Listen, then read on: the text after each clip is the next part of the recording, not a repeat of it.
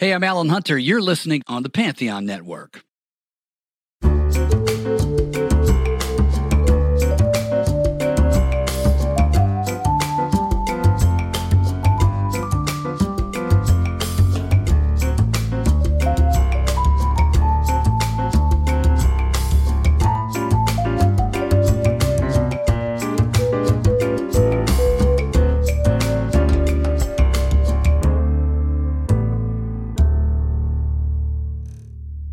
Hello, and welcome to episode 13 of Audio Judo Does Jazz. I'm Matthew, co-host of the Audio Judo podcast, the parent show to the spin-off limited series podcast. Both Audio Judo and Audio Judo Does Jazz are proud members of the Pantheon Podcast Network. If you are interested in any genre of music, please check out Pantheon. I guarantee you'll be able to find a podcast that interests you. Please go to pantheonpodcasts.com for a full list of their offerings. On this episode, Chris returns, and you're probably just as happy as I am for that. Writing and recording these episodes is no joke. It's exhausting. This week, Chris covers the giant of the jazz piano, Art Tatum. Stay tuned after the episode for Chris's listening suggestions. And here is your host, Chris.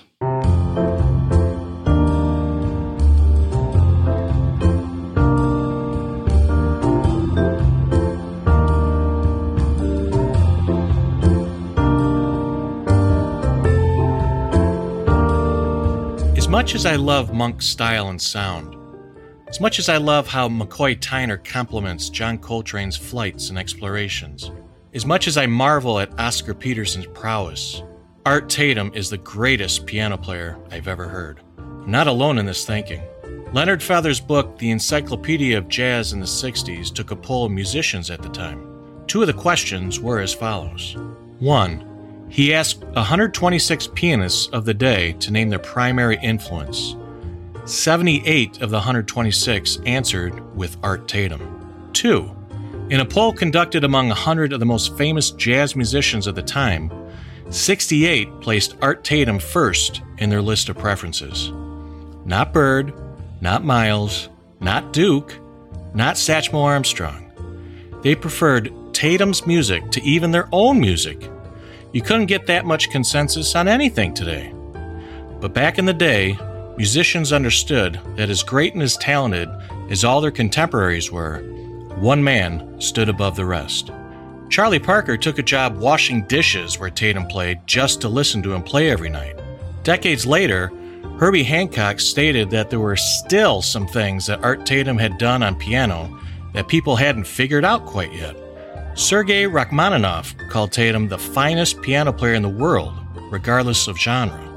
Another legendary classical music pianist and composer, Vladimir Horowitz, said, "If Art Tatum took up classical music seriously, I'd quit my job the next day." Speaking of quitting, and a friend of mine come over to me, and at that time I was playing piano with Jackie Gleason. And I had my trio, and I was destined to be, in my mind, a piano player. And a friend of mine came over to me and he says, "I hope you're sitting down because I got a record I want you to hear." And it was a humoresque or St. Louis Blues, one of those numbers of Art Tatum. And I heard Art Tatum for the first time and I went into shock. I could not believe what I heard. And I quit playing the piano right then and there and went to the guitar.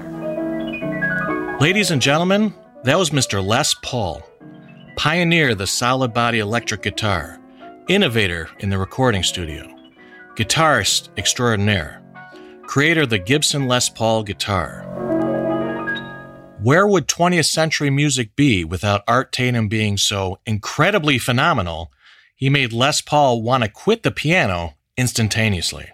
There's an interview Oscar Peterson does with Count Basie, where Basie tells a story about the first time he met Art Tatum. He basically says that perhaps he shouldn't have made it known to anyone that he knew how to play the piano that night. Tatum tore him to shreds. Speaking of Peterson, in an interview with pianist, composer, and conductor Andre Previn, he had this to say about Art Tatum. Other guys are out taking lumps playing football. I'm playing piano, right? And things haven't changed. That's right. And my dad was quietly watching all this. He was very quiet, and I never said too much. And I think somewhere in the back of his mind, he got the feeling that I was getting a little too egotistical about it. And one day he came home and he said, I got something I want you to hear, you know. I said, oh, yeah. He said, it's a record. I said, yeah, what is it? And he put on the record. I'll never forget it was Art Tatum's Tiger Rag. Oh, that's enough to kill you. Yes. It almost did. Yeah. And truthfully, I didn't play piano. I gave up the piano for 2 solid months and had crying fits at night. I did. I was serious. You know, I really did. I can vividly remember, Andre, and I kid you not when I say this. I'd say, you know, you hear something that awesome, you say, well, first of all, it's 2 people. You know, right. When we got over that thing. At least. Yeah. Right? We got over that, my father said, one man. And when I believed him finally. And he couldn't see, by the way. You had to bring that up, right? Yeah. I'd go to bed at night, and it haunted me. It actually haunted me that someone could play the piano this well. You know, usually technique doesn't. I think you're a player yourself. You know, technique is technique. You find it to a certain degree, and you say, well, fine, he's a great technician. But to me, the thing with Tatum was the harmonic thought, the rhythmic thought. The change of cadence suddenly. You know, and I really had a bad time for 2 months, and finally I sort of sobered up and. Did you try to imitate him after that? No. Happily, no. I did. No. What I did was I listened, as I still do, religiously. But I think, had I listened to Art Tatum, I would have become much the same as several pianists that I know in various parts of the world. Now, many, if not most of you, don't know who Oscar Peterson is, but he might just be the greatest piano player in jazz history. It all depends on what you're listening for. There are some things he humbly believed he couldn't do that Tatum can. And I believe there are some things he could do that Tatum, I'm not going to say he couldn't do, but I think he chose not to. But we'll get into that later. I don't play this for all of you piano players out there to get you to question your own abilities. I just want you to be aware that there might be possibilities out there that you might not have been aware of. If you fear that you might possibly want to quit playing the piano before you hear this, I suggest you skip ahead 30 seconds or so.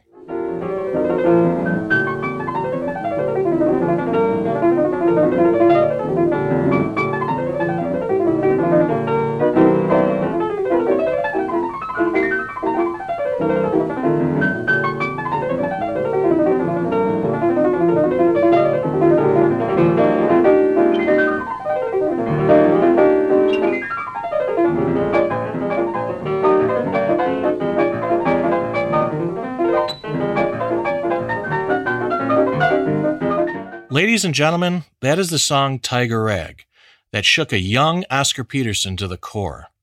I know I'll never play the piano again, but I never could in the first place, so that's no big loss to the world. Art Tatum was born in Toledo, Ohio in 1909. It's said that he started learning how to play the piano from the age of 3, learning by ear, listening to the radio, and copying piano roll recordings that his mother owned. His vision had been impaired from infancy, most likely due to cataracts. For the rest of his life, he was blind in one eye and impaired in the other. By age 11, he could see objects close to him and distinguish colors. Apparently, he was a great pinochle player as well. Just another thing he could do better than I ever have. A child prodigy, he would be pulled out of school to perform at different functions. A childhood friend remembers that his style of playing would have been mostly intact by his mid-teens. Word got around about this phenomenal piano player in Toledo, and when bands came into town, they would check him out. I'm sure many wish they hadn't.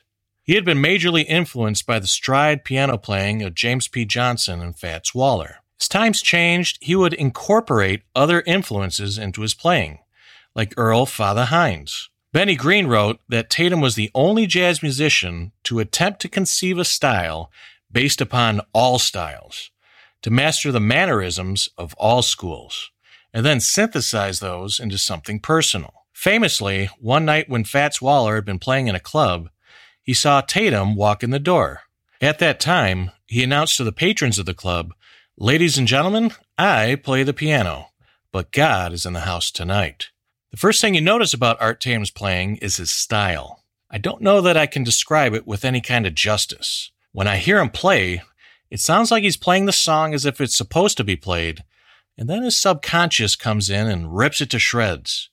It sounds like he keeps interrupting his train of thought with other, better ideas as to what needs to be played. He goes forward and backward in time, playing the history of jazz. He's dropping bombs and trills and doing so at a speed that defies gravity. Apparently, in 1993, Jeff Bilmes, I hope that's pronounced correctly, a student at MIT in the field of computational musicology, coined the word Tatum as the smallest time interval between successive notes in a rhythmic phrase, and the fastest pulse present in a piece of music.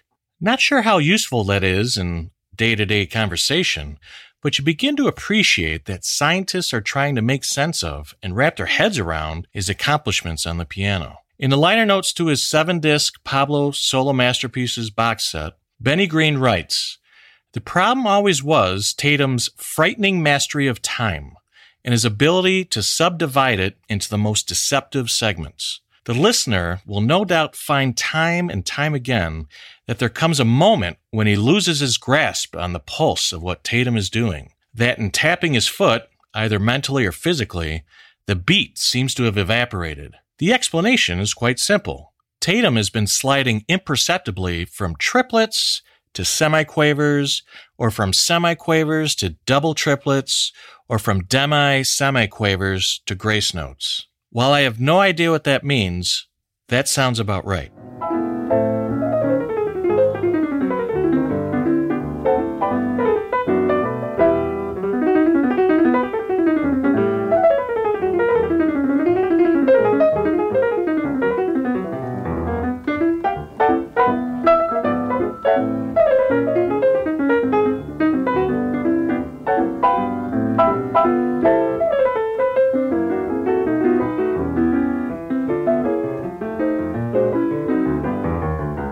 That was Supposin' from Art Tatum's Solo Masterpieces Volume 5 album. For some reason, I cannot talk about Art Tatum without talking about a piano player named Bill Evans. In my brain, to my ears, he is the antagonist of my explorations into jazz.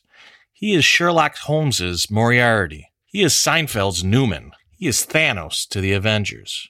Now, Bill Evans has the pedigree. Miles Davis chose him to replace Red Garland on piano for his group in 1958. The two of them conceived of the album Kinda Blue together. He had been selected to play on a similar landmark record, Oliver Nelson's Blues and the Abstract Truth, just 2 years later. If you ever ask someone for recommendation for a good piano trio album, you will inevitably be told to pick up his Sunday at the Village Vanguard album, also from 1961. It's one of those groundbreaking 5-star albums you read about in any self-respecting jazz record guide. When you're a beginning listener looking for album recommendations, you want a sure thing. If you're going to spend money, if you're going to invest your time, you want that music to be worth it. For me, the surest thing had been albums with both Miles Davis and John Coltrane on it.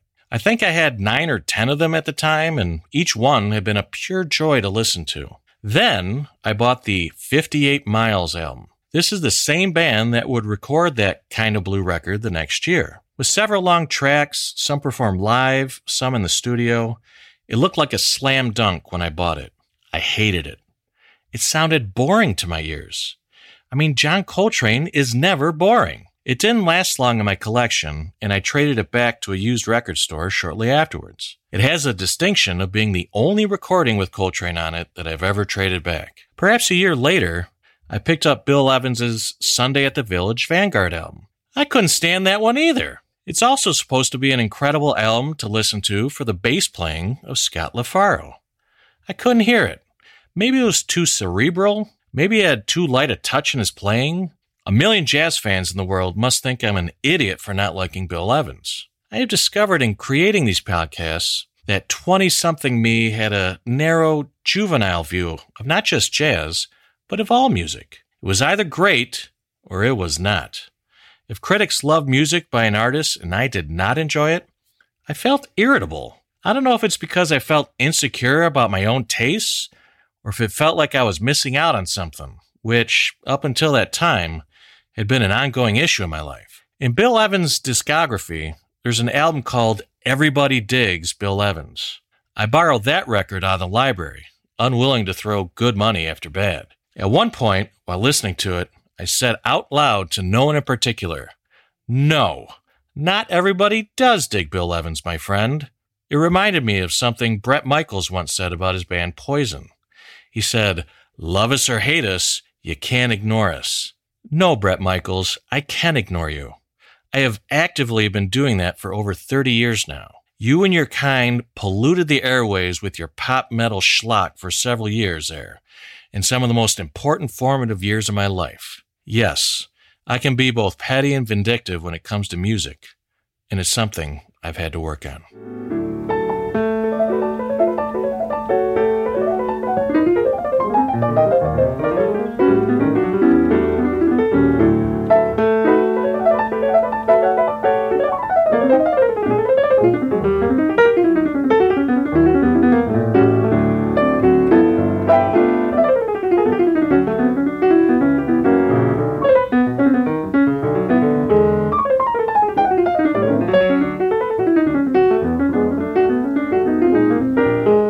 What does all this have to do with Art Tatum? There was a forum on the old Audio Galaxy website about 20 years ago where people with similar interests could talk about music together and download a bunch of songs, which I did. I remember mentioning that I had difficulties with Bill Evans, and everyone there who replied to my query seemed to know the secret handshake to understanding how great Bill Evans was. I also threw down the gauntlet and started my own thread of Art Tatum versus Bill Evans. Who you got?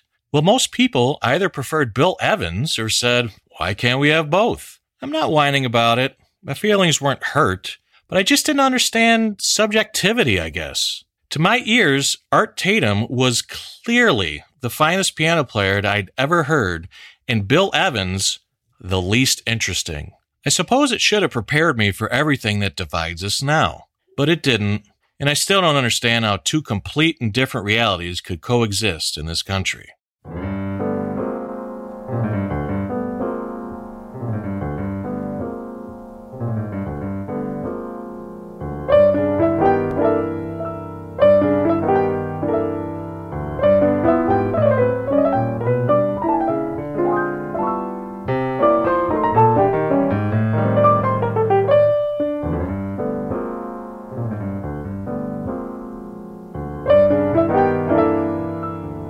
That was Willow Weep for Me from the complete Capitol recordings from the early 1940s. It's the first track I heard from Art Tatum that made me fall in love with his music. I made much of the idea in the Thelonious Monk episode that you could simply choose any one of the Thelonious Monk recordings that were out there, and you would find an open door into his music. My strategy for you with Art Tatum would be similar in attack. I simply believe that you could pick up any one of his records and enjoy it. It doesn't matter if you record in the 1920s or the 1950s. I have selected several choice cuts in this podcast for you to ruminate on. Again, I think if you like what you hear, just go out and pick anything. If Tatum isn't your style, perhaps Bill Evans is more your role. If you want to merely dip your toes in the water to see what he's like, an album simply entitled Piano Starts Here might be a good choice for you. It has the versions of Tiger Rag and Tea for Two on it that appear in this episode. You could also try your hand at any one of the 8 volumes of his Solo Masterpieces albums on the Pablo label, recorded just a couple years before he passed away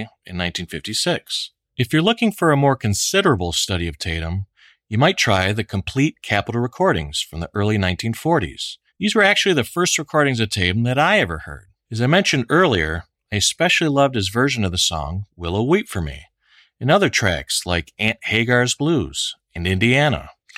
But once I got a taste of what he could do on the piano, I had to trade those discs in for the full 7-disc box set of Solo Masterpieces on the Pablo label. This set of recordings has also been released under the name The Genius of Art Tatum. If there is such a thing as a genius in jazz, and I know that I've thrown that word out there a lot more in my podcast than I do in life, Tatum is it. There's a bit of overlap in some of the repertoires of the Capitol recordings, but these versions are longer and arguably a whole lot better. One of the knocks on Art Tatum is that he didn't play well with others. His playing was so orchestral, so expansive, so all-encompassing, that anyone else who played with him sounded gratuitous. I will admit that the younger version of myself believed this entirely. Why would I want to listen to anyone else when Art Tatum was right there? It's just like my earlier prejudice in not wanting to hear any singers in jazz. Why have them interrupt what I wanted to hear? I believe this is one of the reasons why so many people prefer Oscar Peterson's playing to Tatum's. Peterson plays beautifully with others. Whether it's in a trio setting, a full ensemble, or even a big band, there's something in Peterson's playing that just fits in well with everybody. I read a story, either on the Jazz Reddit or in the comment section of a YouTube video a while back, where someone met the legendary vibraphonist and bandleader, Lionel Hampton. The fan couldn't be more effusive and glowing in his love and enjoyment of Hampton and the music he made throughout his career. Hampton appeared humbled and enjoyed the fans' feedback. However, the fan made a mistake in telling Hampton one of his favorite recordings was when he played with Tatum. He could see that he hit a sore spot, as his demeanor changed immediately. I don't think it was his favorite session. In this clip from the version of Love for Sale, a minute and a half into his solo, it's like Hampton says, "It's my solo, damn it, you're supposed to be accompanying me."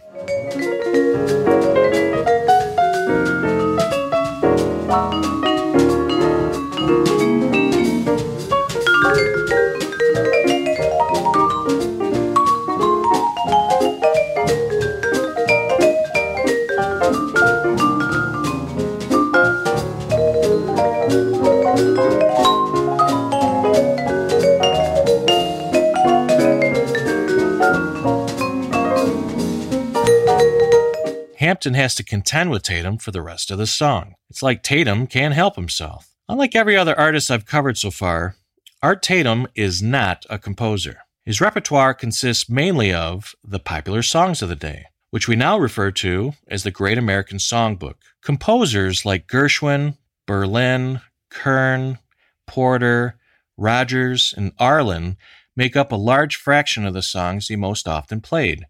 Songs like The Way You Look Tonight, Someone to Watch Over Me, and Love for Sale. While he doesn't write songs, he does a lot more than just play them. I think he does a lot more than just improvise over the structure set in place while utilizing the melody. I think he does a lot more than merely embellish here and there. With his mind, I think he completely blows each song up. I think he sees how each song works.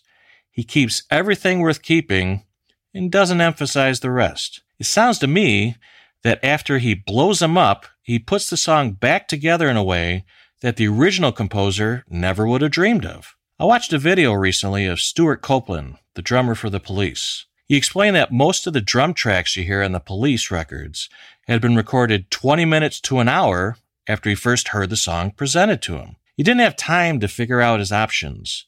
He didn't have time to figure out what might work best. He lamented that the song that went down in history is the version he understood the least, the version he hadn't really known what he was doing with yet. Why couldn't it have been the version he played 6 months later, while out on the road, after he figured it out? I dare say, while I don't have an encyclopedic knowledge of every version of every one of these songs, they have to be among the greatest versions that have ever been recorded. A song like Blue Moon, which is more well-known in its doo-wop version by the Marcells, but was a hit long before that.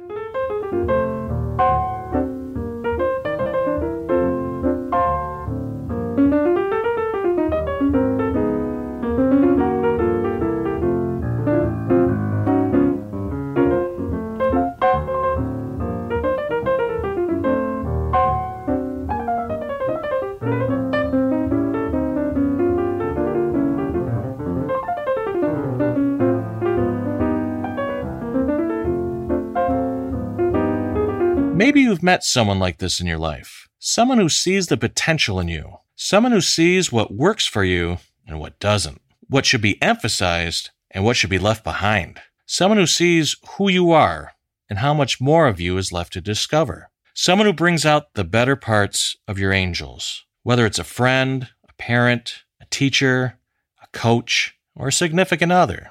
I've been fortunate enough to have met a lot of people who have helped forge who I am today.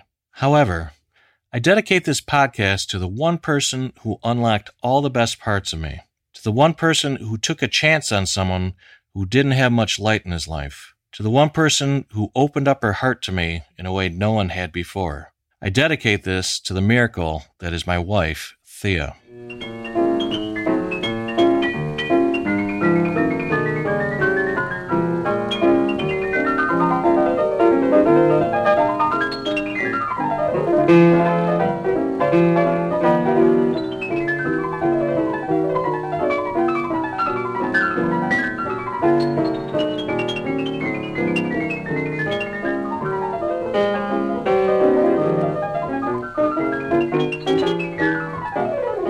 That's Art Tatum performing the song Tea for Two. As the story goes, the famous classical pianist Vladimir Horowitz had played Tea for Two in front of Tatum, proud of all the hard work he had put into it for weeks. When Tatum showed what he could do with the song, Horowitz was shocked at what he heard. He requested the sheet music that Tatum used to play it, and Tatum just replied that he couldn't because he just improvised it. Horowitz wouldn't play the song again in public, but spent years attempting to duplicate what Tatum had performed in private. Honestly, while I think this is the shortest podcast I've done, it could have been shorter. I could have just said, there's a guy named Art Tatum, and he plays like this. I could have just played you a few 30-second clips. I think he's one of those guys where you just get hit right away with the feeling that his playing is out of this world. Or he sounds too busy in his playing, and it's too all over the place for you. As I said, I can't help but think about Bill Evans and his lighter touch, his less is more approach. It's the antithesis to Art Tatum. I still don't understand why everyone thinks he's one of the greatest piano players, but recently I did come across one of his albums that I actually do dig. He recorded an album in 1977 called You Must Believe in Spring. There May Be Hope for Me Yet. I'd had a hard time attempting to give you any real insight to chew on, dear listeners. All I can say is that there's no man behind a curtain creating illusions when Art Tatum plays. It's sheer magic. I've talked before about how band members lock in and play together, and it seems like magic to me. I've talked about how songs are like these little miracles, making connections, transporting people back and forth in time. Well, Art Tatum performs magic every time his hands appear over the 88 keys on a piano. In a world that brings an endless supply of conflict and violence and indifference to our needs, with a constant deluge of information and none of it good, with trust and empathy and sensible conversation on the decline, and anxiety, fear, and bullshit on the rise, it just brings me hope that a human being can do what he did on a piano. God bless you. All my love, Chris. Another great episode. He makes it sound so easy. It's pretty unfair. My personal favorite is that cover of Blue Moon. I'm probably going to check that out right after this. Use it to listen to while I'm putting up Halloween decorations with my wife. Chris's recommendations are as follows. Piano Starts Here, if you're just looking to stick your toes in the water. The complete Capitol recordings, if you want to wade in waist deep into the pool. The solo masterpieces on Pablo 7-disc box set, if you want to dive right into the deep end. The group masterpieces, Tatum, Hampton, and Rich, if you're feeling curious. Bill Evans, You Must Believe in Spring, because perhaps we can all agree on something, and Chris is feeling generous to Bill right now. Pick one of those, give it a listen, then drop us a line, tell us what you think. The website is www.audiojudo.com/AJDJ. You can get a hold of us on Facebook at facebook.com/AudioJudoDoesJazz, or at Twitter at AudioJudoJazz, or you can just email us at jazz@audiojudo.com. For a direct line to Chris with your questions or comments, email chris@audiojudo.com. Also, if you're interested in finding some non-jazz music to listen to, give our original podcast, Audio Judo, a try. You can find more of that at audiojudo.com or anywhere that podcasts are podcast. And thank you all so much for listening. We'll talk to you again next week.